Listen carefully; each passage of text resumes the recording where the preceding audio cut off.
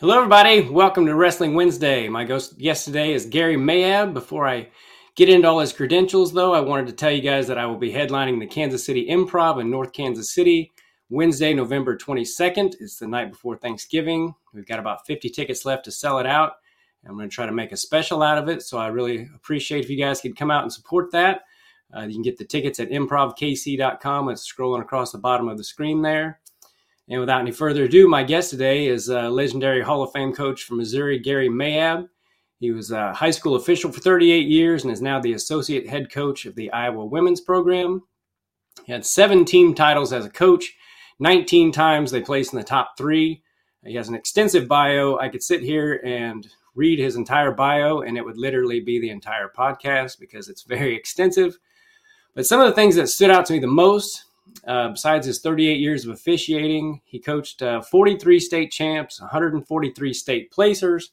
30 years, he was the head coach of the Missouri national team, where he coached 17 national champs and 71 All-Americans. 100 of his former athletes are now coaches. Over 50 ex-wrestlers competed at the collegiate level. And like I said, I barely scratched the surface. What a legacy. So without any further ado, let's bring in the man, Gary Mayabb. What's up, buddy? Not much, Tim. Thank you very much for having us. It's good. You're welcome, man. Like I said, I was reading your bio, and it made me feel like such a slacker. How do you manage your time so well? Well, first of all, I've got great people around me. My wife obviously is top on that list. Our children.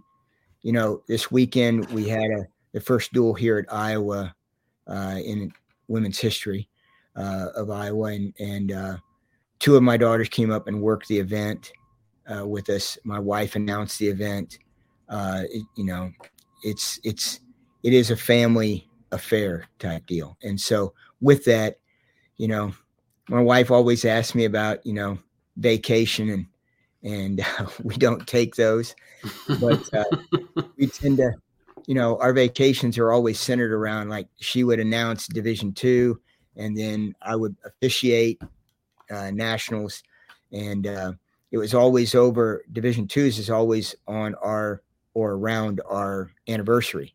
So that was our anniversary. So it was, a lot of it is, again, I've got the right partner and the person that loves wrestling enough that this is what she does and this is what we do type thing. So I think that helped an awful lot because it does. Coach Haggerty and myself, we both said several times that being a college official and being a high school coach and then trying to work national team stuff, both for the state and USWA or USA Wrestling, that right there, there's not very many gaps there, and you've got to use your time wisely. But it's been great. It's a tremendous experience overall, and I'm so fortunate to have been able to work with so many outstanding athletes and coaches over the years. And now, was your wife always into wrestling? Did she love it before she met you? Well, yes and no. She was a trainer at UCM, and Doc Van Dam, friend of ours, both of ours, and he told her one day she had managed basketball at Lee Summit High School when she was in high school and loved it, and is a basketball fan. Baseball is her real gig, but she loves basketball. And so then Doc Van Dam said, hey, you've got to you need to work this national tournament that we're bringing to UCM. It's wrestling. She goes, I don't do wrestling. And he says, well, if you plan on doing football later on this year, you will do wrestling this summer. And she came in and just absolutely fell in love with it right off the bat. And coaches that she met there at UCM, we are still very close friends with. We were out at Princeton Open last weekend with the Iowa women's team, and several of her friends all came up to me, and they've been friends since the 80s now. So it's really a special thing. So, yeah. Yeah. So you're obviously a pretty modest guy. A lot of people in wrestling that have had a lot of success are very modest, and I appreciate that about the personalities in the sport. But have you ever thought about, I mean, not only the things that you've done, but the fact that you've coached 100 guys that went on to coach, or guys or women that have gone on to coach, and have you ever thought about the tentacles of all that and how many lives you've impacted when it comes to that? I mean, not just from a wrestling sense, but I think people who wrestle are better fathers and better citizens and all of those things. Have you ever sat and maybe contemplated that at all? I love everything you just said, because at the end of the day, that's what it's really honestly all about. I've always said that the reason why you should wrestle is mainly because you will hold your own children differently. You will be introduced to you at such a core level of, I can't tell you how many beat downs I've had in my life, you know, and it is it is humbling, and those kinds of situations truly introduce ourselves to us, and we know ourselves on a level that many people, honestly, I don't think they do, because they've never challenged or tested themselves to that level. Now, you take, just this last weekend where we had Veterans Day. I mean, those people, they know. Bull riders, they know. I mean, you get up on an animal that wants to kill you. It's, you've done something. And the other thing that you brought up that really hits home is that the real power in all of it is that our job, we have the greatest job there is, because at the end of the day, you have another human come to you and say, I want to do this. I want to be a world medalist. I want to be a state champion. I've literally had athletes come to me and say, I want to be a 4-time state champ. Okay, let's write that down. Now let's figure out how to get you there. And then you jump on and run with them in their journey. And that part of it is, there's nothing better than that. And, and from me personally, I was a 62-pound freshman in high school. Wow. No one had any use for me. There was no reason that Coach Tuck or any of the coaches, Coach Brown, any of those guys would have said, yeah, we need you on the wrestling team. They did not need me. I needed them. And so I think that's another thing that for me, and Roger Denker, he passed 2 years ago. He meant the world to me. He was legendary coach and literally what I would refer to as the grandfather of Missouri wrestling, because I think the coaches that he produced that went out and did great things for community and service, there was just no better. He was a lieutenant colonel in the Army Reserve. The man walked that way every day of his life. I mean, I was terrified of him. And yet everything he did was put his arm around me and tell me, this is the direction you ought to go, and make that happen. And so, my father passed very early in my life. I was one. And from that point on, men in my life that came in and said, this is what you need to do, then I followed them. So I was so fortunate that, every Father's Day, I would call my college coach and my high school coach, and I don't miss. Unfortunately, now I end up calling Connie, his wife, and then I call Coach Tuck, of course, and then Coach Feline. But, I call them because at the end of the day, they gave me a gift that I can't repay. All I can do is try to give it back to the next group. Like I said, I've been so fortunate to run with great athletes, great student athletes. Yeah. Well, that's awesome, man. It's a great answer. Tell me briefly about your own career. Like, how did you do in high school and college? High school was good for me. We moved my junior year in high school. We moved from one farm to another one north. So we moved from Kearney to Cameron. And that was a big adjustment. You grow up in a small town like that, you get small town, and it's awesome. And then all of a sudden you move as a junior, and all of my friends, of course, are back in Kearney. And then you meet a brand new set of friends. And it taught me, I don't know that my college transition would have worked had I not done that in high school. I know at the time I wasn't real happy with it, but it's like that a lot of times in our lives, right? The challenges that come in front of us, we don't necessarily understand the lesson they're teaching us at the time. But then those lessons are really, really the ones that alter and change us in the end.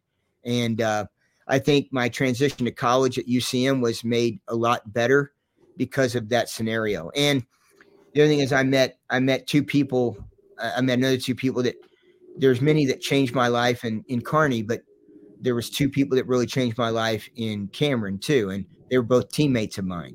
And I discovered the value of that. I mean, just like day 2 here at Iowa, it was so funny because our women were around in a group and they were telling each other, you know, man, we're going to be unbelievably great friends and we're going to be close and this is going to be awesome and we're going to be lifelong friends. And I said, no, you're not. And they looked at me like, what do you mean, coach? We're going to be that. And I'm like, no, you're going to be more than that. You're going to be teammates. And teammates are people that uphold people for their own responsibilities. And our friends don't always do that. Sometimes our friends help us go down the wrong road. But teammates won't let that happen because they know that the team and the program has to have 100% of you. And those people are different than friends. They're more than friends. And, you know, one of my friends was Charles Scott. He was the first state champion at Cameron. And I was fortunate enough that I came out of a program that was a little bit more advanced at the time. And so when I moved to Cameron, it was great because then I had an opportunity to lead. And there was a tremendous amount of talent in that room and probably more so hard work than talent. But our senior year, we ended up being co-champions with Marshall, Missouri, which was a great program under Coach Hargrave. And those teammates of mine made all the difference in the world for me by moving to a new school. And then unfortunately, Charles Scott got cancer, non-Hodgkin's lymphoma at the time in the 80s or in the late 70s. That was almost terminal. And to watch an 18-year-old go through that and him fight for 2.5 years the way he fought, it literally changed my life. It changed how I felt about life. It was that first hard lesson. You know, you grew up on a farm, you see things die, but and born, which is pretty cool. Yeah. But at the same point in time, when it's your best friend, one of your best friends, it crushes you at a level that you didn't know you even had. And what it made me do was it made me bond harder to everyone else in my life because I knew how much in 2 years he had changed my life. And we ended up having 3 or 4 years together total. But one of the greatest things too was that he became my college roommate while he was terminally ill. Now, why you would go to college when you're terminally ill, right? And as a parent now, I can't imagine turning my child loose and missing that time with them if I knew they were terminal, you know? Yeah. And I've always thanked his parents for that. And again, complete life-changing experience. And it's all through wrestling, right? Yeah. Yeah. And you realize, you know, something like that obviously makes you realize, but life is so fleeting. And the older I get, the quicker it goes, man. Like I'll have something I'm looking forward to 2 or 3 months from now. And before I know it, it's here and it's gone. And I'm like, man, that was a month ago already, you know, right. And it's insane how fast it goes. And it sucks that you don't always realize that when you're young. I had to call one of my former athletes here a while back and 44 years old. And I was like, you cannot be that old. There's no way. You know, and today I went over and got a mouthpiece here at the dental college. And as I walked back to Carver, I had this moment where I realized that in 1 month from now, it will be 40 years that I stepped onto campus here to wrestle with Hawkeye Club. And at this exact same bus stop that I walked by this morning, that's where it was. And it seems like yesterday, except it's a really nice day out. And then I just remember how cold it was waiting for the bus each night. So crazy. Yeah, my little boy is 5 and yesterday we were watching I was reading him some books, and we were like under blankets, and it was just Huh? so. It was just I just wanted to freeze time, man. Yes. And then a couple minutes later, he's like, we have this wrestling mat like on our living room floor, this little, and he's like, Yeah. I want to lay on the mat, and I'm like, all right, Uh, I'll let you go, but damn it, I just want to hold you here for. I would have sat there all freaking day with him if that's what he wanted to do. well, As I much, know, my wife and I were laughing this weekend because Grace, our youngest one, came up and worked the match and worked with her mother, and then she decided to stay the night instead of go back to KU. And she's the last one in college, and it was one of those moments where just having her back in the house was everything. So it's awesome. Yeah. yeah. I don't know if we're gonna have any more kids, but I sure wish I could have a daughter now.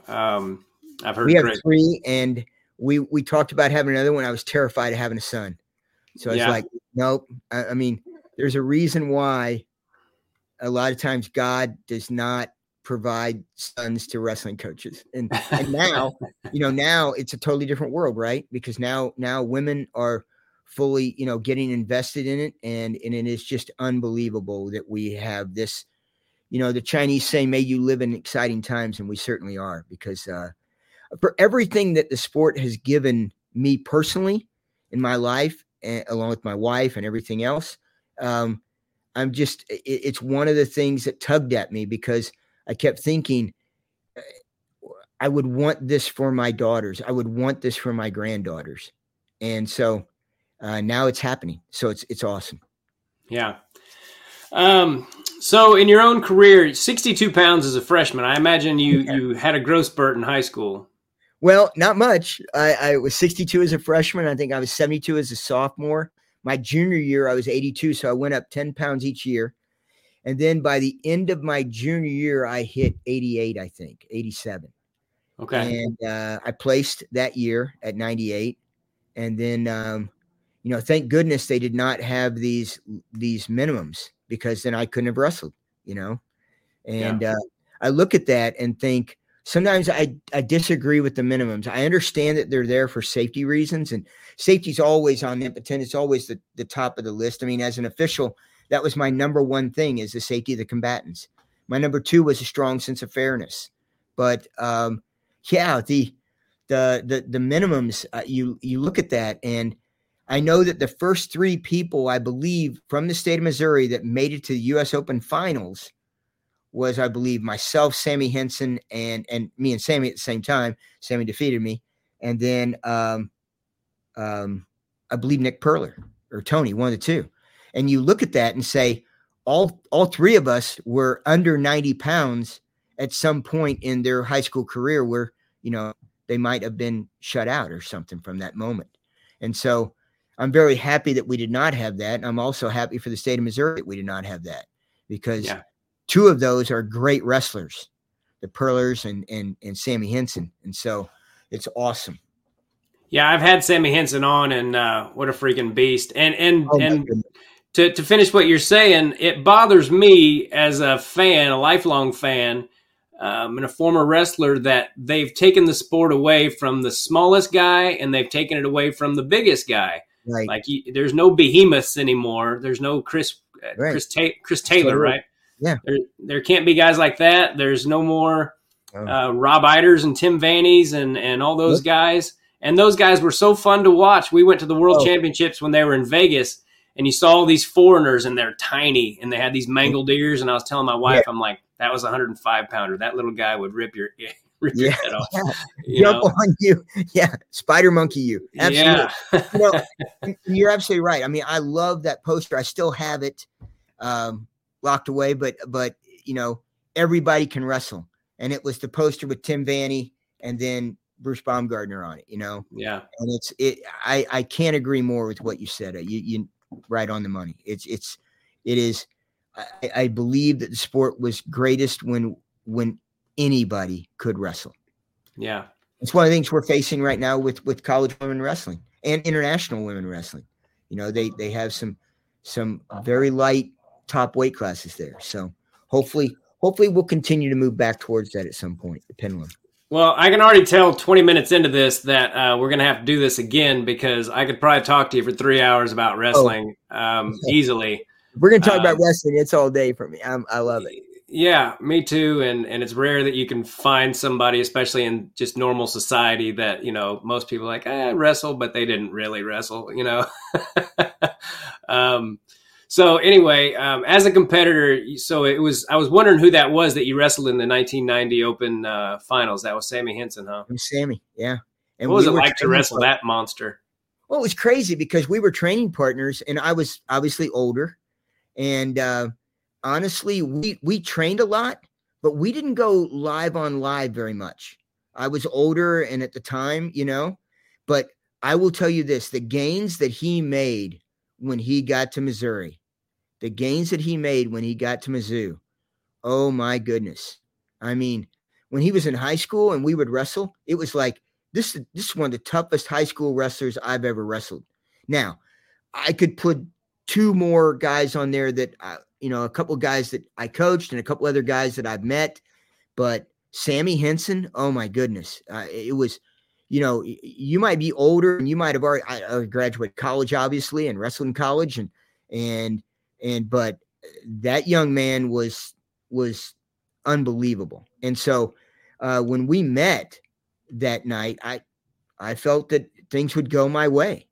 And right off the bat, we got into a good hand fight and everything. And then there was a moment where he went to throw, and I tried to throw myself through the throw faster than he was throwing.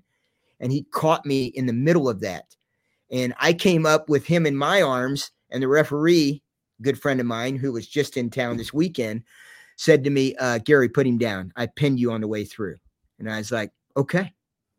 And that's the only time I got pinned internationally, but that was in international style wrestling. But that was a great one. And, and we've been lifelong friends ever since. And his family and my girls grew up idolizing him and watching him wrestle and his world championship in Iran. I mean, Tehran, that's one of the classics of all time, because by the time he was done, his energy took over that gym, that arena, and they were chanting for him to win. I mean, it's amazing. So yeah, can't say I've seen that match, but it's been a long time. Was he wrestling an Iranian? No. Okay. Because that would have been something, because those guys are psychos. I mean, in Iran, it's their national sport. Yeah. So if you're a wrestler in Iran, it's very similar to being a wrestler in Iowa. It's a big deal. And so, yeah. Well, I met Sammy. I've met him a couple times, but the first time I met him, he was just in the airport, and I was like, "Hey, Sammy the Bull Henson," and he was like, "Hey," and I shook his hand. Oh, and he was over 50 at the time, and I was just like, "Man, this guy is just made out of rocks, even now." Oh yeah. I mean, I can't imagine. He was in Princeton this last weekend, and we always lock in and kind of give a full body lock type hug. And he stood up to do it. And every time I do, his back is like hitting this wood, it's crazy. So yeah, he's still the Bull. Yeah, he sure is. All right. So where do I go from here? Of all the great wrestlers you had at Oak Park, because, I graduated in 94. Right. So I used to read the Kansas City Star, and I'd be like, man, they've got quite the program. And I always knew you from a distance. Like I saw you and kind of knew who you were without knowing you. So I always read about your teams. And I wrestled Brett Williams when I was 7 or 8. And to this day, it's the best. I beat him on criteria 2-2. Wow. And and I wish I had that match on tape, because I wrestled from 7 to 20, and it was probably still the best victory I've ever had in my life. Even at the time, he was already a 2 or 3 time state champ, even as a little kid. Yep. And he went on to have an amazing career. Amazing. So anyway, that's my little humble brag that I beat Brett Williams when I was 7 years old. But he was amazing. And I've had Ricky on my podcast. Yep. So I know you went to Staley, but I'm not as familiar with the wrestlers you had there. Right. So Well, speak a little bit about Oak Park and your yeah. time there. Well, at Oak Park, I mean, we had a collection of coaches that were phenomenal.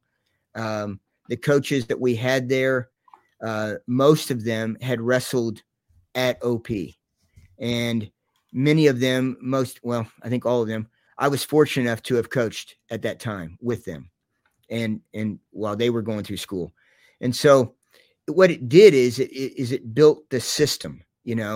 These guys lived the system, and then they turned around and coached the system. And you bring up Ricky Williams. I mean, he is always in the top 5 that I think came through that school. He was so quick and slick and uniquely powerful when through leverage points because his positioning in wrestling was so well done that and then he had the right mentality too. He was very calm in really tough positions. I remember one time we were in North Kansas City and he got knocked out or he got injured in a match and they disqualified him based on that. And he was undefeated at the time. So he was going to take a loss in this deal, and it was just heartbreaking. I mean, I'm supposed to be the adult. I'm the one that's broke up about it. He's mad at first, but then he gets past that and he's like, okay, here we go, and you just look at that. And I think that, Brett, I'll never forget that Brett's sophomore year, he hurts his back. He's I believe he made world team, or he made the world team, cadet world team at the end of that summer or the previous one. And he'd gone up 2 weights and then gets a bronze medal. Wow. You just don't do that. No one does that. And I told him, I said, you've got to work on your weight management. And he went and got a bronze medal.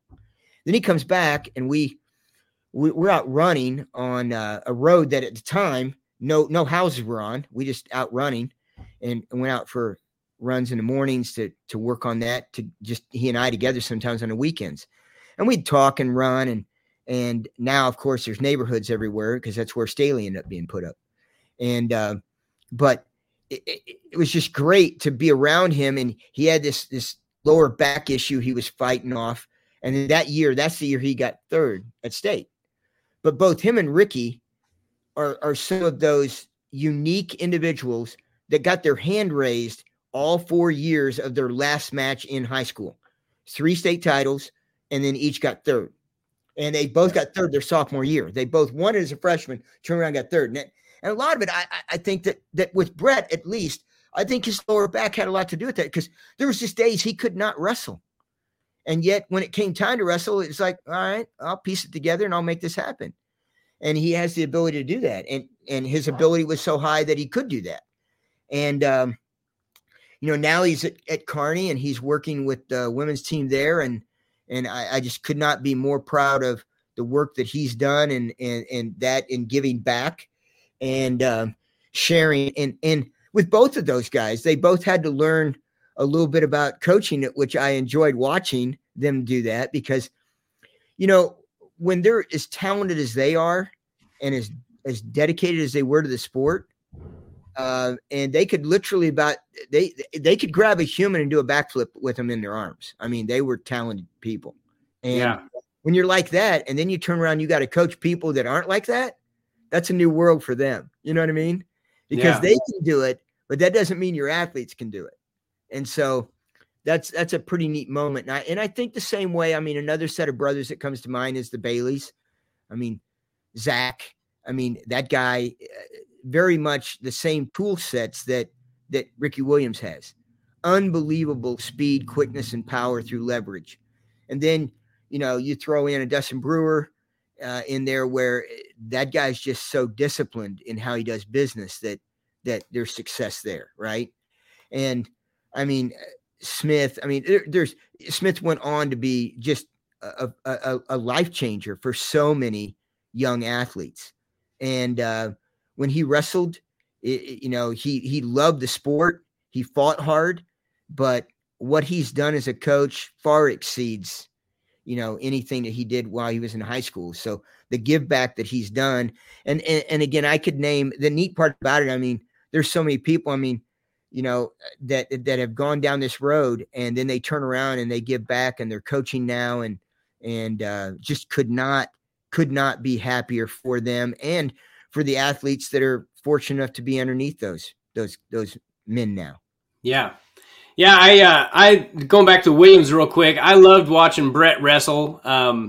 Every time I got a chance to watch him wrestle, I did. And I never got to watch Ricky because he was a few years older than me.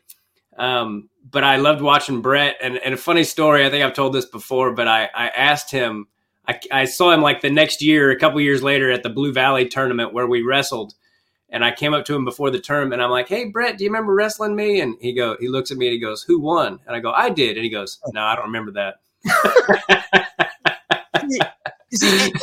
You're right. That's a deal where, with Mac Bailey, I would watch film and I'd go back into practice. We'd have a tournament on Saturday, and one time in particular, it hit me really hard because he was a sophomore, and I watched film over the weekend after we got back on Sunday and wrote down a bunch of notes. And on Monday came back in, started working with him on it. And I said, "Look, this is what you did. This is what we need to do." And he goes, "I didn't do that." And I go, "Mac, you really did do it. So it's okay. You made a mistake, but we'll fix it." "I didn't do that." "Mac, listen to me. I watched the film, and we'll watch the film together tonight." And he goes, "I'm just telling you right now, I didn't do that. That's not something I do."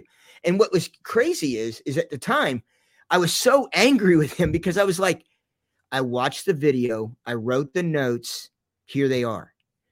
And he was so adamant that it was like, nope. See, and I'm the opposite. I'm the kind of person that if you can ask me what my losses were in high school, and I remember every single one of those. I do not remember most of the wins. I really don't. But if it's a loss, I can tell you, I got pinned in Lawson's gym as a freshman, 62 pounds. We went into that duel that night, and I went to Coach Tuck and I said, "Hey, I want to wrestle." And he goes, "There is no one for you to wrestle."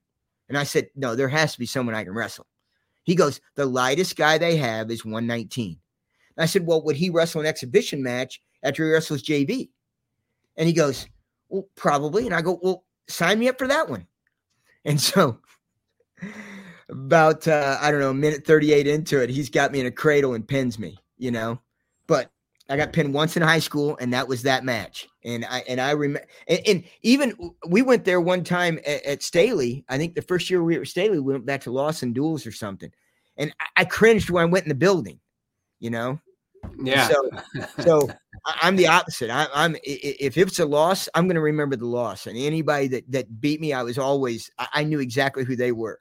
And but it makes sense to me that Brett would say that because there was a unique group of guys that went through that I learned a lot from, because it was like their mind didn't operate that way.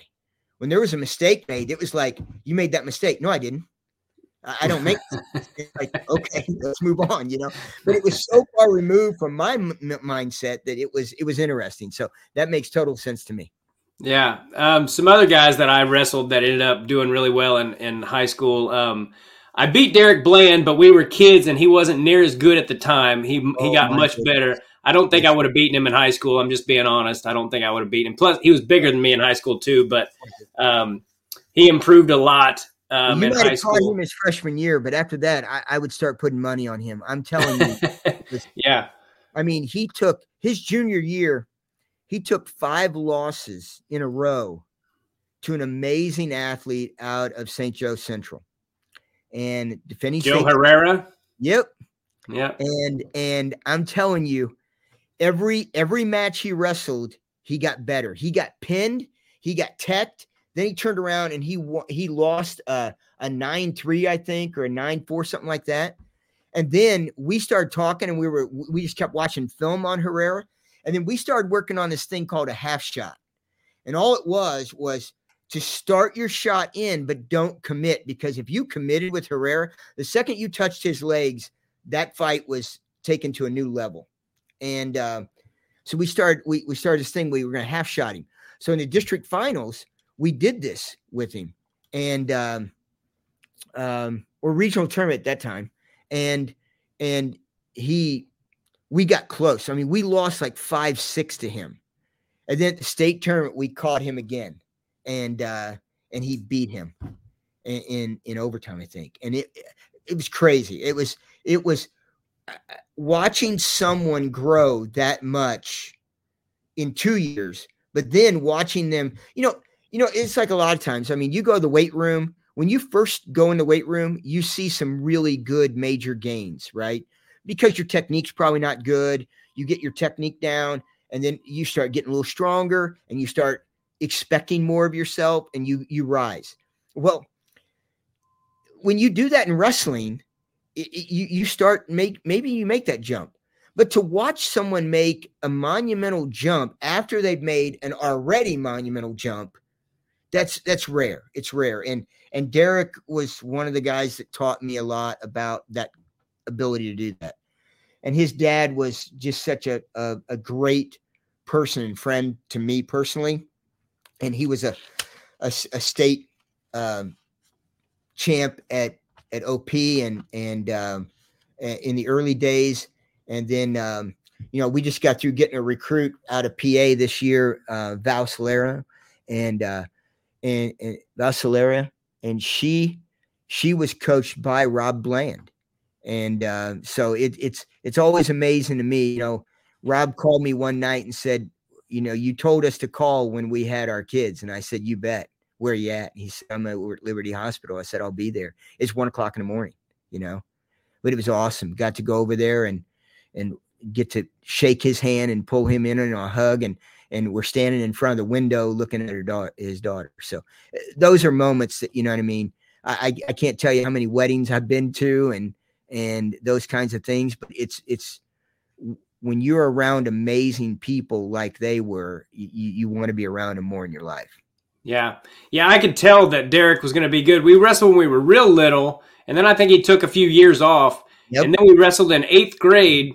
In the beginning of the year, I beat him pretty good. And then we wrestled again towards the end of the year, and it was 4-1. And I was like, I don't know what this kid did, but holy crap, he's gotten a lot better. And then when I saw him in the paper in high school, I'm like, I used to handle this kid, and he's freaking great now. He really did change. It was amazing. Yeah. I had him on my podcast, it's probably been a year or so ago. And that's been the coolest thing about this during COVID is when I started reaching out to ex-wrestlers, because so many people, even world champions, don't get to tell their story. And they've been so gracious with their time. I've had Olympic champions, world champions, NCAA champions, and some of my favorites are state champions from my own state that I knew growing up from a distance, but I didn't know them. And now I talk to them, and some of them I'm friends with, and I'm like, this is so freaking cool. I texted Derek this morning asking him about some of the guys he came up with. And one of the names that come up that I wanted to, and this is the last question I'll ask you about Oak Park, was Micah Gardner. Oh, and now that is somebody that I did not beat. And I don't know if I could have beaten him in kids, but I know I could have wrestled him better than I did. But I was terrified of Micah Gardner. Oh. And my son's name is Micah, and not after Micah, but I always love that name. I love the way it looked on a bracket. It just looked, it's a sweet looking name, Micah. Yep. And my friend Derek Lane, who I don't know if you know him or not, but he passed away. He's been gone for over 20 years. But he used to talk about Micah Gardner, and we used to talk on the phone for hours, and he would build Micah up so much, like, this dude is the baddest. He goes, one time, I go, did you ever beat him? And I remember the story. He was like, one time I threw him straight to his back, and I got up 5-0, and I ended up getting beat 17-5. And Derek could tell a story. So when I saw Micah Gardner in my bracket, and I'm like 10 years old, I was crapping my pants. I'm like, I got to wrestle Micah Gardner. And I think he beat me like 6-1 or something, but I didn't do anything. I was just so like terrified of him. And the second time we wrestled, it was a little closer, but not much. and he was just such a nice kid off the mat, but Unbelievable. on the mat, just a Oh, terror. And I was so psyched out by Micah Gardner. I would love to get him on here someday, but I don't know you if. should. You should. Yeah, He is a great person. And you're right. He's so humble, but I really do think God threw a lightning bolt down on him.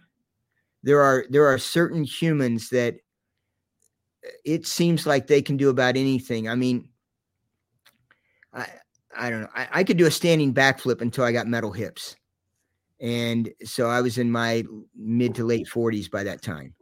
And, I dove in high school. I enjoyed it. But this guy, it was crazy. He was an eighth grader. I think he walked into the gym. We were working out on a Sunday night. And a couple of guys, I was teaching them to do a backflip because I always thought a backflip was important in wrestling because it's an explosive action. You have to have faith in yourself because you can't see where you're going. And then you've got to try to stick the landing on the backside. And when you throw in the positivity of working the proprioceptors in a hard firing, a vertical firing like that, and then turning your body upside down and being in control of your body enough to do that, I think is just a good starting point. And so Michael walks in, he sees us doing it, and he goes, well, I think I could try that. And I'm like, I'll bet you could, because he was just that kind of an athlete, right? And I said it, and I got up to walk over, and I said, I'll spot you. And before I get to him, he throws it and puts it on his feet in one go. And I'm like, wow. all right, hold on. You've done that before. And he goes, Coach, that's the first one I've done in my life. And I go, that's amazing. And it was his courage. It was his, everything. And, and his state finals, his senior year, haunted me for a couple of years. And then finally I reframed it and it became one of my greatest memories. But for a while, it just haunted me that someone like a Micah Gardner could lose in this match, right?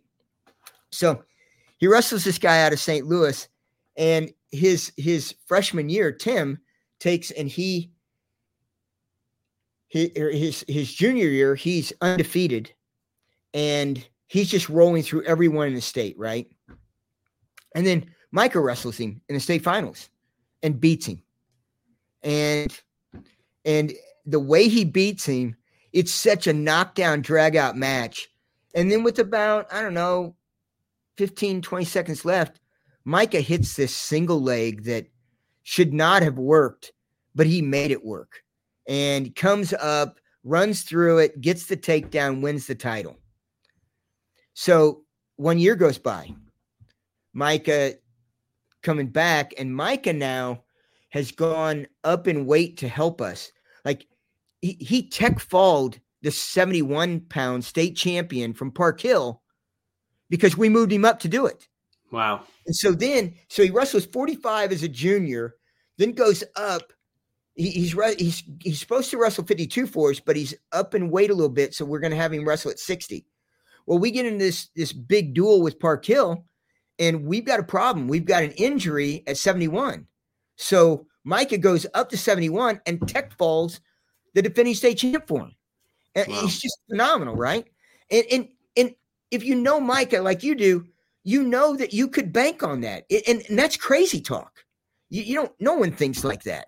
But we're like, yeah, do it. And he does it. And Schmelsley, I think it was. And so then I remember that name, Matt Schmelzy. I have a crazy memory for stuff like that. Well, I tell you what, he won a match his sophomore year, I think, in our gym that was one of the best matches I think I've seen.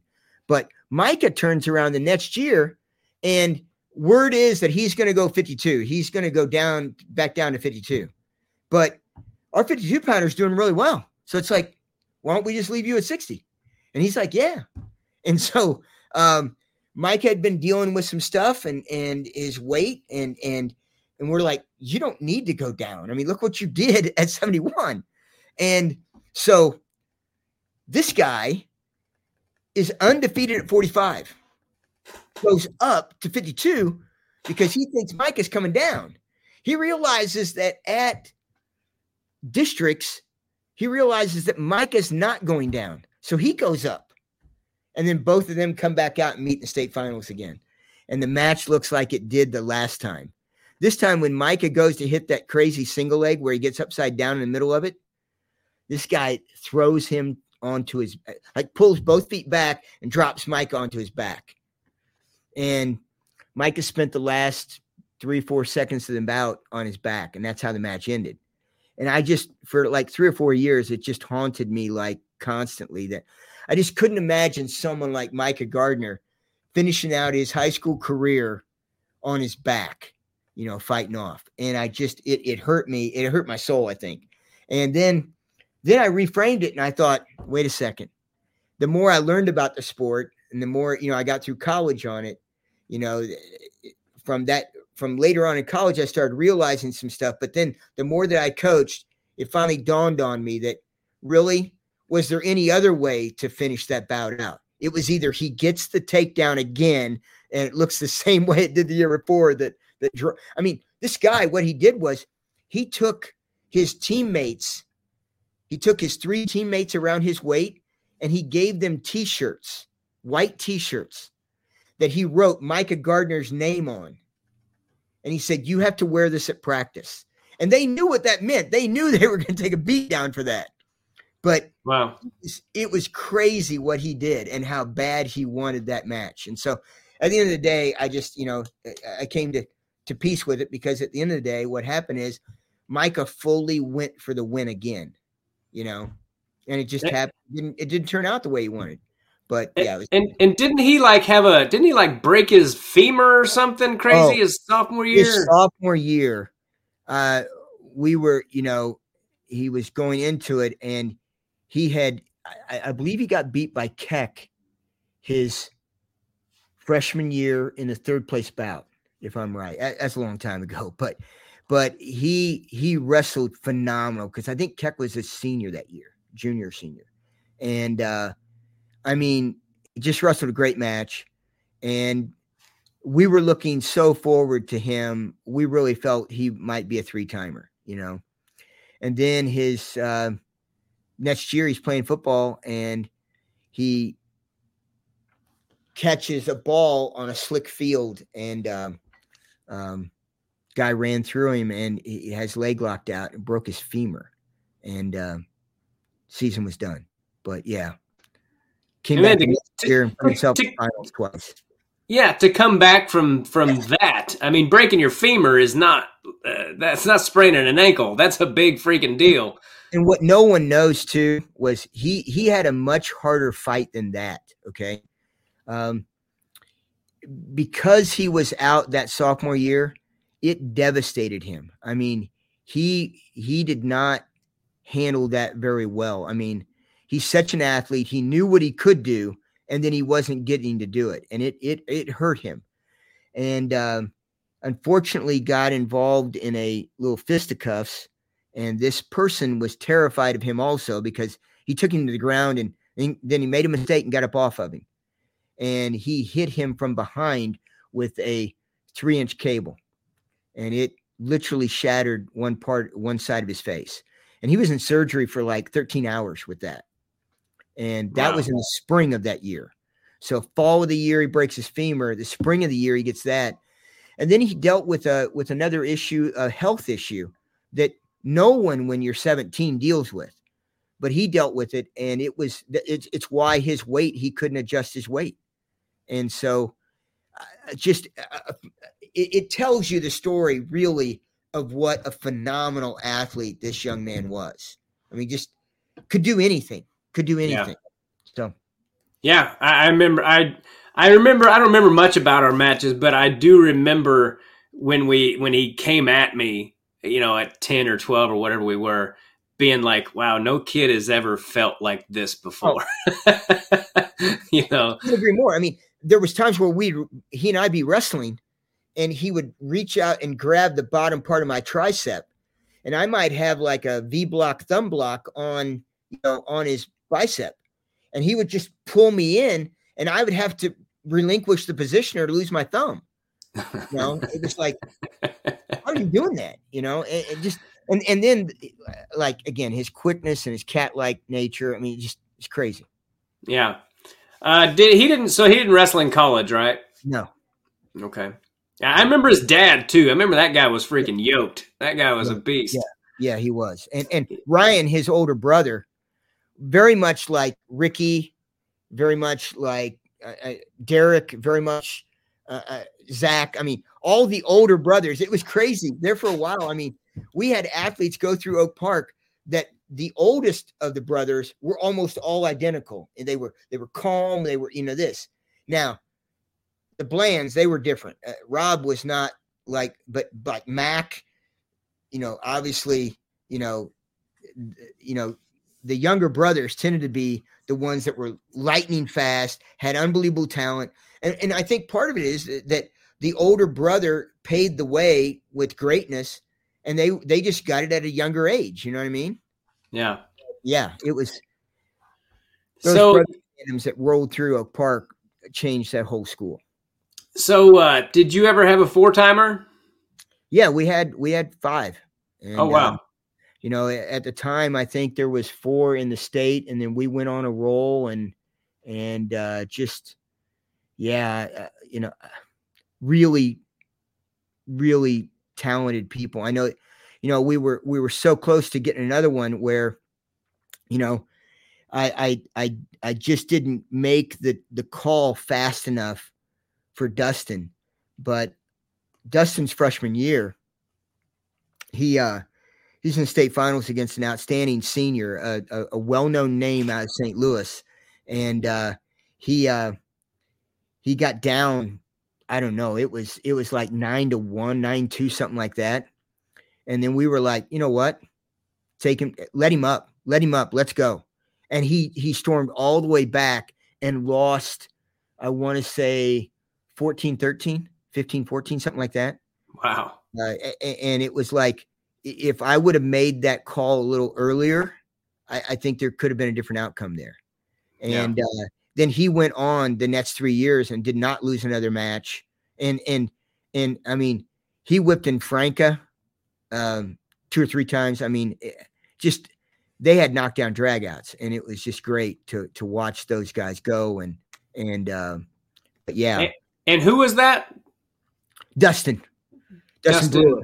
Dustin Brewer. Okay. Yeah. And then obviously Cody Brewer came back through and went 4, and then went to OU, did everything, I didn't realize they were they Staley or Oak Park? They were Oak Park. Okay. Oak Park. Yeah. Okay. Yeah. I didn't realize that. I didn't realize they were there. Yep. Who else then who else were your 4-timers from Oak Park? Well, Zach Bailey. And then, we had some other brother combos there, but and Mac Bailey. So both of them were brothers, and they both won it for, try and think now. We'd already talked about a couple of the others, and I just, again, the 4-timers were unique, but for me, the ones that really stuck out the hardest were the guys like the 3-timers. We had some brothers that accomplished that as well. And, the joiners, the older joiner blew a knee out, lost an ACL, had it repaired, came back the next year, lost the ACL in the first month of season, and then wrestled the rest of the year on a blown ACL. Wow. And his younger brother became a 3-timer for us. And his last 3 years, I think he gave up something crazy like 1 takedown or something. So there, there's so many that went through there that I just can't, we were just fortunate that we had, like I said, we had great coaches. We had a great environment there. And the part that I was very proud of too is that these young men did it behind the bleachers on the mezzanine.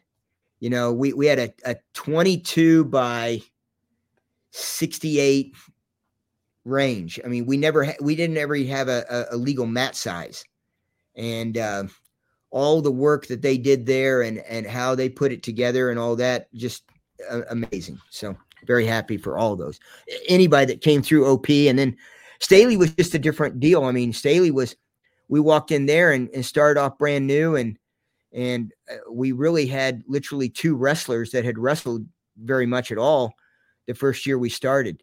And within 3 years, those people were doing great things. I mean, and hats off to Patrick Rhodes. I mean, there's a 2-time 4th place finisher. He wrestled his freshman year at OP. And then when Staley opened, he was the one guy that came with us. Everybody else stayed at OP. They had 129 returning points, and they won the 3A title that year. We'd won 5 titles in a row at large class. And then when the school split, they turned around and won the next year as well again. And then at Staley, we started off brand new and fresh, and those totally different scenario there. But I cannot imagine. There was a time my wife and I, we got married at Oak Park. We got married in the building. We didn't have any money. So the custodians volunteered their time, and we got married in the theater. And so we had like 650 people at our wedding, most of them with bad ears. And, it was just awesome. And yet, we got it for basically nothing. And it was a great, so many of our wrestlers were in the wedding for us and with us. And I mean, and again, people that we haven't even talked about, like Brent Taney. I mean, that guy. There's another one that went on, wrestled one of the greatest matches I've ever seen in my life. His senior year, he beats Guyton, who's a defending 3-time state champ, or 2-time state champ at the time, going for his 3rd. And he had tech falled us and pinned us in the same weekend over at the tournament over in St. Louis. And wow. And then turned around later on in the year and beat him 5-6 in the state semis, and Guyton's undefeated and goes on to win that, and then turns around and is ACC freshman of the year for Clemson, and went down there to wrestle with Sammy when Sammy won his first title down there. And they became great lifelong friends as well. And so just again, that crew of people, those 2 decades, you could go so deep into that. And then at Staley, again, I can't imagine. What I was telling you about the wedding is because I really felt that I wasn't going to leave Oak Park because I loved it there. I mean, we were winning, and like I said, we had 129 points coming back the next year. Why not stay and win another title and keep, but again, a man stopped me, a principal, and said, "What are you doing? What are you thinking here? If you're really capable of changing and making things better, why in the world would you not go where they're building a high school in the middle of a field that they have nothing up there in wrestling, and why don't you challenge yourself and figure it out?" And I was like, "That's a good point. Let's try this." And then I just wrote today. I wrote this today. Coach Falloon, he had written me several things today and he sent me some matches from the late 70s. We trade college matches all the time and stuff. And I just wrote to him, "This is exactly why you were my first call when I took the job at Staley. It was the best choice I think I've ever made in my coaching career.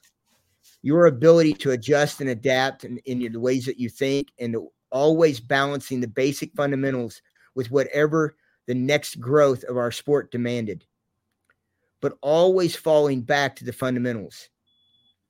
You read our sport so well. People sometimes get caught in paradigm paralysis, but you never did." Those times at Staley, I can't imagine if I wouldn't have taken that chance. So, and it's helped too, because at the end of the day, we had to start from scratch, and we came up here to Iowa and we started from scratch, Coach Chun and myself and Coach Verbeek. So it's been a great, and again, certain, like we talked about it an hour ago, the challenges that lay in front of us sometimes seem unsurmountable, or they seem like they're too difficult. But if we figure them out, and most of the time through wrestling, the thing I love wrestling for so many reasons, but one of them is just simply because when someone we put our hands on our problems, and then we try to manipulate or impose our will upon that. But if we don't take care of our own business and have our position right, it doesn't matter. Yeah. And I think that follows us, and it followed you through life. And what's the flag behind you? Who's that for? Actually, a friend of mine gave it to us when we got married. They flew it above the Capitol in Topeka. Awesome. Yeah, on the day they were married, on the day my wife and I were married, the person who gave it to me, they had flown it because of our wedding, which a friend of mine had them do it. And then, gosh, I feel bad. I'm kind of blowing the story, but it was flown above the Capitol specifically for our wedding. And then my friend gave it to me. I'm butchering the story, but that's what it's from. Well, yeah. And, just recently we've got a young lady from Kansas, and we're asking her to we're asking all of our athletes to level up, get better, improve right now. And, I took a picture of the Capitol there in Topeka where they've got that native Kansan drawing the arrow back, and then the Latin phrase aspera adist, and meaning through difficulty, the stars, Yeah. We can shoot for the stars if we're willing to take on difficult. And again, just what I just got through saying is always paired back to then your story of the flag, then going back through to her story. It always comes back to hard work and dedication does a lot of great things. Yeah. I'm actually, going through something like that with my comedy career. I'm trying to not just be funny, but I'm trying to make people think about certain things that maybe they haven't thought about concerning our country and the place we're in right now, and all the division that I feel is by design. And I won't get into all that right now, but I try to make it funny, but I also, it's kind of scary to talk about things in front of a comedy crowd that isn't necessarily funny. But I'm also, my job is also to make people think about things, and certain things that I start to talk about, my throat starts to get tight and I can feel my heart beating in a different way. And it causes me a lot of anxiety, but I also know that I will never become what I feel God created me to be until I do those things. And God will never give me what I deserve until I've used all the abilities he's given me. Courageous conversations are tough. Yeah. And I didn't do that in wrestling. I was very natural at it. But I had this fear of losing. And so I never found out how good I could have been at wrestling. And I was pretty good, but I think I could have been a lot better. I know I could have had I had a different mentality about it and not been so afraid of losing. So in comedy, I want that laugh. I want to get a laugh everything I say. That's how I was taught. But I know that I can do that, and there's more to it than that. It's not just about getting a laugh every second. And some of the stuff may be kind of controversial or whatever, but it all comes from a place of love, and I'm trying to convey that. And it's much easier said than done. I'll tell you that. And sometimes I nail it. And then other times I'm like, all right, I've got this. And then I'll go up and well, I don't got it. When I was with USA Wrestling, I traveled across the country and the globe, and you go in, it's crazy where you'll go through a workout or a practice, and you're like, man, this is changing things. This is awesome. And then you do it with a different group of people, and it doesn't work. And you're like, wait a second. And it's just that, your children, my children, all three of my children are different, and every athlete on our squad here at Iowa, they're all different in their own ways. And many of them are a lot different than each other. And yet, at the end of the day, we make a team out of it. And what works for one will not work for all. But we have to work within those means. But Will Rogers still talked about today, and he was a very funny guy, but he always had a social message to put out, and it's lasted a long time. Yeah. Well, that's what I want to. That's what I'm. I've got this very important thing to me coming up on the 22nd, and I've got some things that I'm going to have a lot of friends and family there, and it's a little nerve wracking. Not just because they're there, but because I have some. It's not like my act is mainly funny. I try to make it funny, but there are a few things that I want to talk about that are pretty scary for me to talk about. Right. But I'm going to do it. Well, I'm very happy about that. That's Thanks, good. man. I won't keep you on here all day, but I did have a couple more questions. Right. We haven't even got to talk about the Iowa program yet. Right. Or later Really, today. yeah. Well, I did want to ask you real quick though. What's the difference between coaching women and men? Woo. That's a great question. And it's one that I'm learning every day. I bet. We had a talk this morning. We were in weight room, and our women were just blowing it up today. They were just because we're in a weird week. We came off of Sunday, and then we're mandatory. We have to take Monday off if we go Sunday because Sunday is our normal day off. So we have to give that to them. And then they came in for RTC practice, but not Iowa practice yesterday. So today they come back. Well, we leave Thursday for Mo Valley Open. And so today our strength coach brought them in and gave them two options. And one of the things we're always after is autonomy. We want them to be autonomous. We want them to be self-thinking and self-directed and also be able to self-advocate, and be strong enough to do that. That 94% of all the women that become CEOs or leaders in communities and that, they all have, 94% of them have background in women's sport. And more than half of them from college, from college activities. And when, we say that our women on average have a 68-hour work week. When you match up all the work they do on and off the mat, and then match up their academic studies and then their class time, it works out to be about 68 hours of work week. And not everybody can do that. You've got to be a time manager. You've got to be on task, and you've got to be disciplined and be motivated. And so it's amazing. I'm learning that, I taught psychology for 22 years and most of it sports psychology. And you learn a lot from it, but then you get in the middle of it and you start seeing. And what I always don't like to do is generalize. But if I was to generalize to your question, is that I believe one of the biggest things is the fact that they communicate so well. And because they communicate so well, whatever you say, it better be, don't say too much and don't say too little. You've got to find the right balance that goes into them because they're honestly listening and taking it in, and they will echo you about 3 months later if something changes. And so it is that part of it, I think, is one of the greatest things about it, because when you communicate with them, they communicate back so well. And I've just been amazed, but they are an exceptional group of human beings, first of all. And just love working with them. I'm so fortunate. The coaching staff here, our strength coach is amazing. Obviously, head coach, Coach Chun, and then Coach Verbeek. Coach Chun, she Olympic medalist.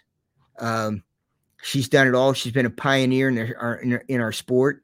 She was on the Mo Valley team when the Mo Valley team was the first women's team to offer a scholarship in college. Okay. And she knows what it's like to be there. And the way that she treats her athletes is phenomenal. And then Coach Verbeek, probably one of the only women I know of that ran both the men's and women's national team for their country. She's from Canada. And so just tremendous people. And so it's a great experience. But overall, I would have to say communication-wise, communicating with male athletes is a little different than what I'm experiencing here, but it's unbelievably rewarding. Yeah, I've heard other coaches say that women wrestlers, they listen better than the men. I think that's that's the first stage of communication, right? You got to listen to it. You got to figure out what's coming at you, and then create an idea of what you want to give back. and what feedback is going to be there. And they do an exceptional job. I find that in normal and just everyday life too. Like there are people you talk to and you can tell they're not listening to you. They're just waiting to speak. And that drives me crazy. It also drives me crazy if someone lets me get 8 words into a 10-word sentence and then they interrupt me and I'm like, I was right there. I was about to make my point and now I got to circle back around for 10 minutes to get to where I was about to get to before you had to interrupt me. It's my biggest pet peeve. About 8 minutes ago, you threw out something and it caught me. And I was like, that's what I want to talk about. And then you continued and I had to stop. And I literally told myself, stop thinking about what you were going to say, because then I wanted to hear what you were giving me. But it's something that we have to work on daily. And I have to work on it all the time. Yeah. So, yeah. I'm sorry if I did that to you today because no, you never did that. I okay. did. And that's what I mean by that. It's like, it has to be an active thing. And the more I read about it, the more I try to operate in it, because again, if the communication level is higher, then as a coach, I've got to get above that to help them. And my problem is the reason why you tend to interrupt is because as a coach, we're supposed to have the answer, right? And I love the fact that here, a lot of times we take the long route and we try to draw the answer from our athletes more. And it is longer to do that, but and it doesn't always go the direction that you thought it was to either. You got to be ready to do that, but it's been awesome. Well, all the success you've had, what would you, if you could point to one thing as your best attribute as a coach? I don't know. I hope that it's because I'm a long-term relationship builder. I told my athletes here at Iowa, I said, I'm not saying I'm not this bubbly jump out, hey, me, come here, that kind of thing. I just believe that anything worth doing is long-term. Everything is long-term. Winning's awesome, but winning over time is really hard. And so right off the bat, it has to be a long-term win-win. We tell our recruits all the time, we'd love to have you here in black and gold, but at the end of the day, this has to be a win for you, and it has to be a win for the University of Iowa. And if we can't match up those two, then this probably shouldn't happen, because at the end, it only lasts a year or two then. And what we want is a lifetime. Yeah. Unfortunately, like you brought up Derek Bland, and we ran across each other at a UCM football game this fall. My wife went into the Hall of Fame down there, and we went to the football game that day, and all of a sudden I turn and there's Derek, and it just one of my favorite people on the planet. And there's so many amazing humans in wrestling. My wife tells our daughters all the time, and it was neat because I heard my youngest daughter say to a fan this weekend that was talking about it, and she said, my mom always says that there's no better crazy than there is in wrestling, because there's crazy people in wrestling, and there's no better crazy than in wrestling. And there's also no worse crazy than a wrestler, because the ones that go too far, they're way out there. But for 90% of the people in wrestling or more, I was in Princeton last weekend, and I made a phone call to a friend of ours that became a friend of ours, because I was on a flight. We landed at Newark. I was working for USA Wrestling, and all of a sudden, about 3 rows up on the right, Dom Bradley stands up. And I'm like, Dom. And he turns, he goes, Coach. And I'm like, Dom, what are you doing? He goes, I'm in to do a clinic. What are you doing? I'll go, I'm doing the same thing. He goes, where are you going? I go, I don't know. He goes, you don't know where you're going? I said, no. I'm going to get off the plane, and I've got this number I call. I don't know the person, but I'm going to call them. And then where are you staying? I'm staying with them. Where at? I said, I don't know, Don. And it was Lopat Gong. It was a place in middle New Jersey. And I stayed there for 5 days with them. And what it was, I'd been on the road so much and I'd been living out of hotels. And so they called me to do this regional clinic for Northeast region. And they said it was going to be in Jersey. And I said, great. And I said, I've got one request. And they were like, what? And I said, I don't want to stay in a hotel. And he goes, really? We got you in a nice hotel. I said, I don't want to stay in a hotel. So if you can, find me a family, put me in there. If they got an extra bedroom, I'll sleep on the couch. I don't care.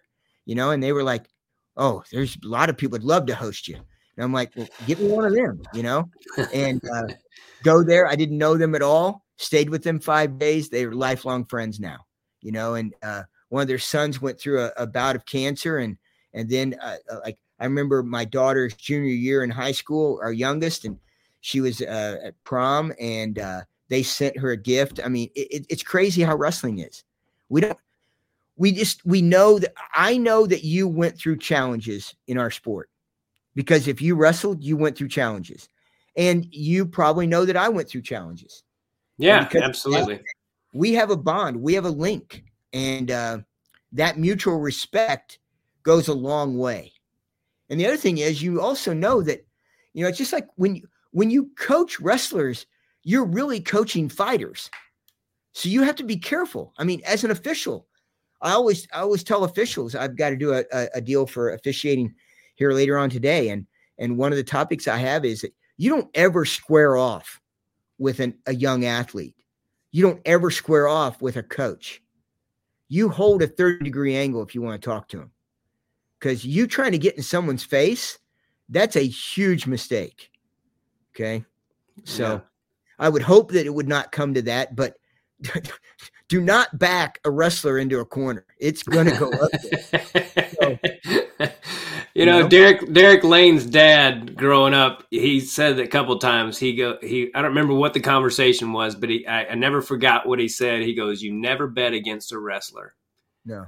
And I love that. And it's true. And it's one of those, it's one of the few sports, maybe the only sport, that you can be in the best shape ever and still have a match where you gas out, I mean, you could wrestle for 2 hours and be fine in a practice. And then in a match, if the situation's not right, or if you didn't do whatever right, or sometimes it just happens where you hit a wall. I've seen Logan Stieber do it. I've seen the best of the best do it. Right. And it's amazing to me, but it happens to the best. And that's something I wish I had realized when I was younger, is that everybody gets tired. It's okay that you're tired. It doesn't mean you're weak. And I thought I didn't even want people to see me breathing hard. I would hold my breath when I was wrestling because I didn't want people to think I was out of shape or tired. And that's so stupid because it's so freaking hard. Everybody gets tired. And I think that's why it creates different breeds of cat, because wrestlers are, to want to do it, you got to be a little crazy. And again, I don't know the exact threshold moment for crossover from anaerobic to aerobic, but it's somewhere in the 230 or whatever it is for a lot of people. And, you're asking a wrestler to go 6 minutes. I've had conversations with people. I ran cross country in high school, and is unique. I was on a football bus my freshman year at Kearney. The head wrestling coach was the assistant coach in football, stepped on the bus, and he goes, no, you're not playing football. Coach, I got a helmet and everything. He goes, you're not playing football. 62 pounds. Get off the bus, turn your gear in. I signed you up for cross country, and I ran cross country for 4 years, both at Kearney and Cameron. And it was because he told me to, and he said it would make me better. But in cross country, I had a conversation with a distance runner that was at the Olympic qualification level. And we were in a program together with the Olympic committee. And he said, I got a question. How do you guys get that tired in 6 minutes? And I said, well, I ran cross country, so I know a little bit. I don't know what you do because you set crazy times, but now you coach. But I would tell you this. You could run your craziest time, but if you put a gorilla on your back and he's choking you or trying to drag you down while you're trying to run, you would know why you can't go more than 6 minutes. And that whole adage about, you know, you don't quit when you get tired, you quit when the gorilla gets tired. And it's that whole, you know, you're literally asking your body to do something physiologically wrong. You know, this whole anaerobic part where my muscles can be fueled through oxygenation that I have in my body, but that runs out in about 2:30, and then you've got to replenish that. And wrestling is not built for that. It's an anaerobic state action with the hard muscles working continuously, holding ground, taking on each other, hand fighting, lifting. You take a single leg where you put two hands on the leg, you start on your knees and start up to your feet and create lift all the way up. That's 3 times the amount of energy that you put in just pushing somebody. And so you pull with your arms, you drive with your legs. You're asking your body to do things that it's not supposed to do. And sooner or later, you're right. I mean, you're going to get oxygen debt. And once you're in debt, then you got to figure out how tough you are. So it's amazing. And there's no lonelier place on the planet than in the center of a mat when you have reached that point and you're wrestling somebody who has not, and they just keep kicking your ass. You look over and think there can't be more than 10 seconds left in this match, and you realize there's 3 digits still on there. Yeah. Like, oh my goodness, this is going to hurt. I used to think all the time, there is no way this guy is as tired as I am, but they probably were. And on any given day, I mean, sometimes your anxiety can get the best of you, and you go out there and you're ready to hyperventilate before you even start. That's why the first round of a tournament is so damn hard, I think. Yeah. Yeah. I mean, there's a lot that goes into it. My state finals my senior year, I didn't work out at all the day before, or the day of. I just laid around all day, and I thought I was going to die in the state finals because I was so tired, and I had to suck it up and get through it. But if I could go back in time now, if I had a son that ever did that, I'd be like, you got to get in a workout early in the day. You got to blow your lungs out. You can't sit around all day like, you know, it doesn't matter how good a shape you're in. The state finals, I should be fine. Nope, it ain't that way. Energy is not saved. No. It's used. Yeah. And you're absolutely right. So yeah. Well, I didn't know that at the time. I got to let you go because I got a ton of stuff I still need to do today, but I'm sure you do as well. And we're going to have to do a part 2 sometime because, one, I love talking to you. And second of all, I've got a lot of questions about officiating and tons of stuff. I really wanted to get into the officiating stuff, but we're not going to have time to do it today. We'll do another. Yeah, please do. And I got to ask you one more question. Okay. I'll just ask you this. What else would you like to say before I let you go? Well, I think that anyone that gets involved in our sport that you love, I love, you know, it's definitely a worthwhile journey. And, you know, I had a lot of injuries in college. I took 2-digit trips to more than 10 trips to the emergency room while I was in college. And, it was challenging because you've got to overcome, you've got to come back from that. And, you know, and when you spend time taking a 3-pound weight and you're doing this with your shoulder to get that back, you know, it doesn't seem like, you know, that you're moving forward. And, to all those athletes, you know, my mom, she passed last month and she's 93, great life. And she used to always tell me sometimes, she'd say, you're going to regret wrestling, you know, at some point, you know, because your body's just torn up. And I would always say to her, Mom, I hope I never regret it because it has literally changed and advanced my life. The people I get to run around with, I mean, I've been on staffs now in the last 7 years of my life. I've been on staffs that everybody had an Olympic medal except me. And so I just can't imagine being a little kid out of Missouri and getting to go the places that I've been able to go to and the things that has happened to me in my life because of this sport.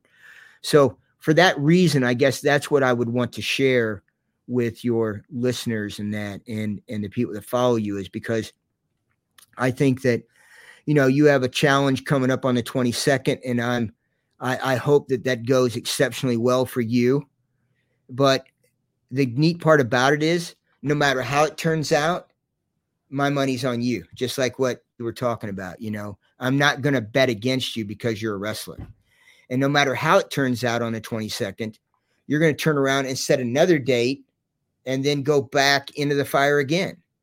And that's because we learn how to do that. And you learn how to do it because it's that individual team sport. I don't like it when people talk about wrestling being an individual sport, because individuals tend to do more when there's other people standing next to them. And they find gears like what you were talking about with your shape. I mean, you just find a gear that you didn't even know you had because your team depends on you. And it demands more. Sometimes we will let ourselves off the hook before we let ourselves off the hook if we've got more on the line that our teammates have. Or we watch a teammate do something that's just unbelievable. And you say, well, I might be able to do some of that. I mean, Derek being a training partner with Micah Gardner changed how he did business, and allowed him to rise to levels that maybe he didn't even believe in at first. And so I'll finish it with this.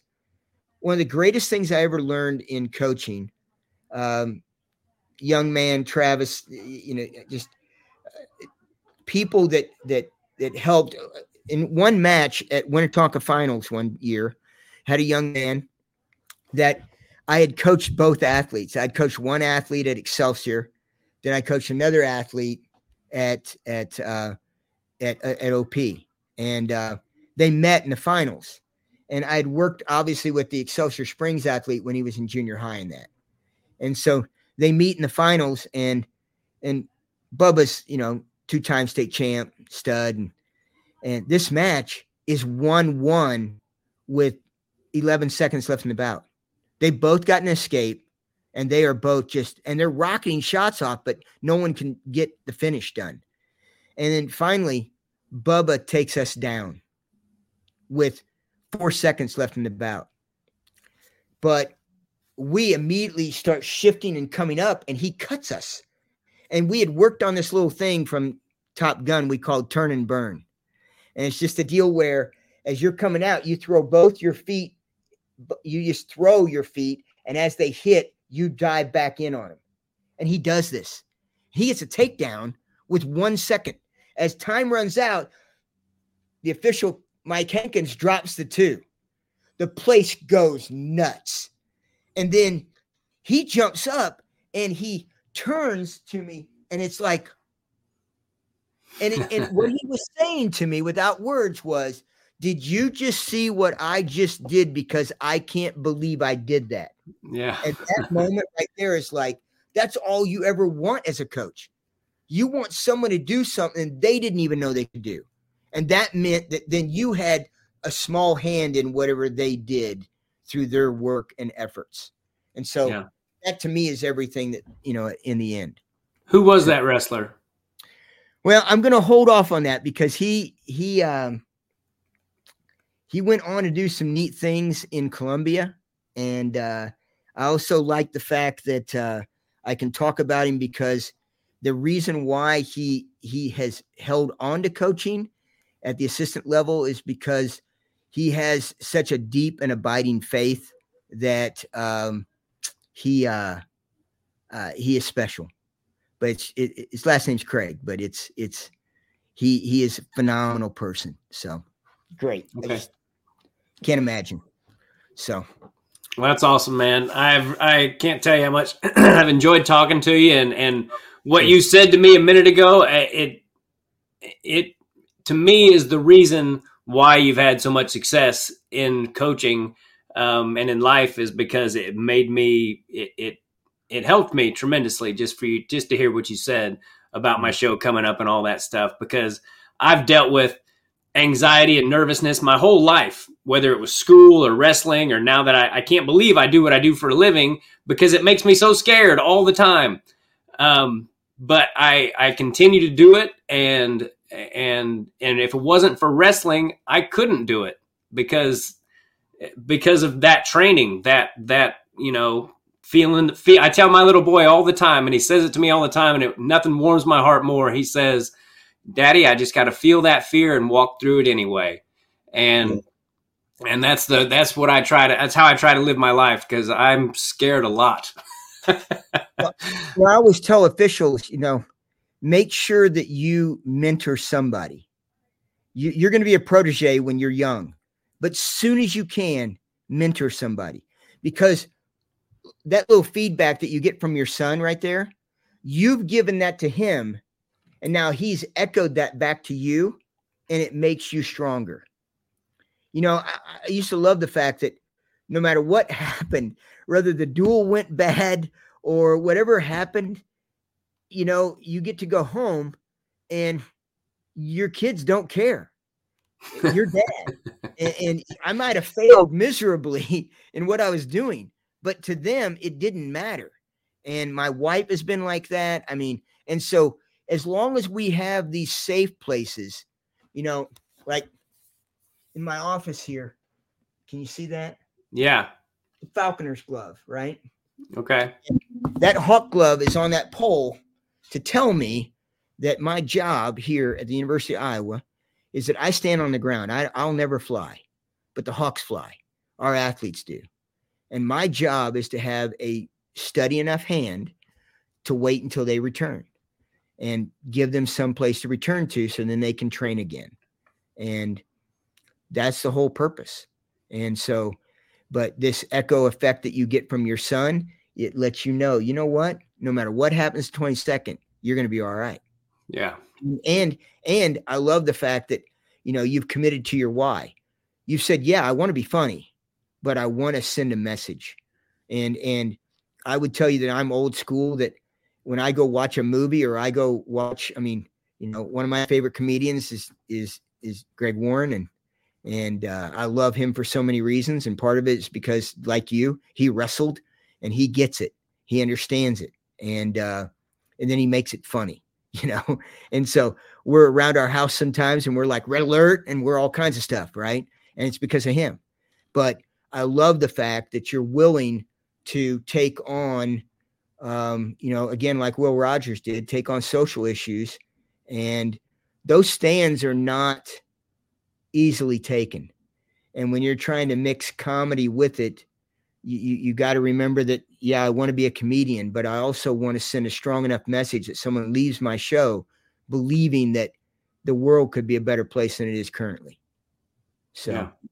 Good luck to you on that. Well, God bless you, man. Thank you so much for taking the time to do this. And it'll be out tomorrow. So I'll make sure and tell your wife, and she'll share it on Facebook and everything. And if you'd share it on Twitter, I'd appreciate that. I think I put your Twitter on there. So, yeah, I really appreciate you, man. Thank you so much, and good luck this year with everything. Doing this, and I again, you said it, but I love the fact that you've, during COVID, you had an opportunity to get a hold of people that, so again, it's that whole thing. COVID was a massive challenge for all of us, but there was some real growth during COVID too, because we had to do business a different way. And so you doing that and getting this started and then making that happen, I think that's awesome. Yeah, I don't coach, so it's hopefully someday I'll coach my kid or something, or a kid's program, or maybe get involved with the high school around here. But this is my small way of giving back, and it's been great. So I really appreciate you, man. Well, enjoy it. Great luck 22nd. Thanks, brother. Appreciate you. Have a good day. You too. See ya. Bye-bye. All right, everybody. Gary Mayabb. Just talking to that guy, I realized, like I said in the interview there at the end, why he was such a great coach. I almost teared up a couple times when he was talking about some of the things that he was talking about, because wrestling saved my life in so many ways, and my career wasn't everything that I wish it would have been and think it could have been or whatever, but the relationships I built and the things I suck up all the time because of that sport. I'm 48 years old, and I still get so fired up sometimes. If there was a camera on me, or if people could see how I get sometimes to get myself through certain things, they would think I was insane. And only wrestlers understand that stuff. So I hope you guys enjoyed that podcast as much as I did. As always, go to Making It Happen, MACANIthappen.com, help out little bow making. If you're in the Kansas City area, like I said, we've got about 50 tickets left. I would love to sell that out completely at the Kansas City Improv and have a great show. Not just be funny, but say some things that are not easy for me to talk about, because I get so fired up about certain things, and I want people to love each other the way God intended us to love each other. And I want this country to be what the founding fathers laid it out to be. As great as it is, I think America could be so much better if, I won't get into all that now because it's a wrestling podcast, but God bless all of you for listening, and thank you so much for tuning in, and that's it. Take care. Goodbye.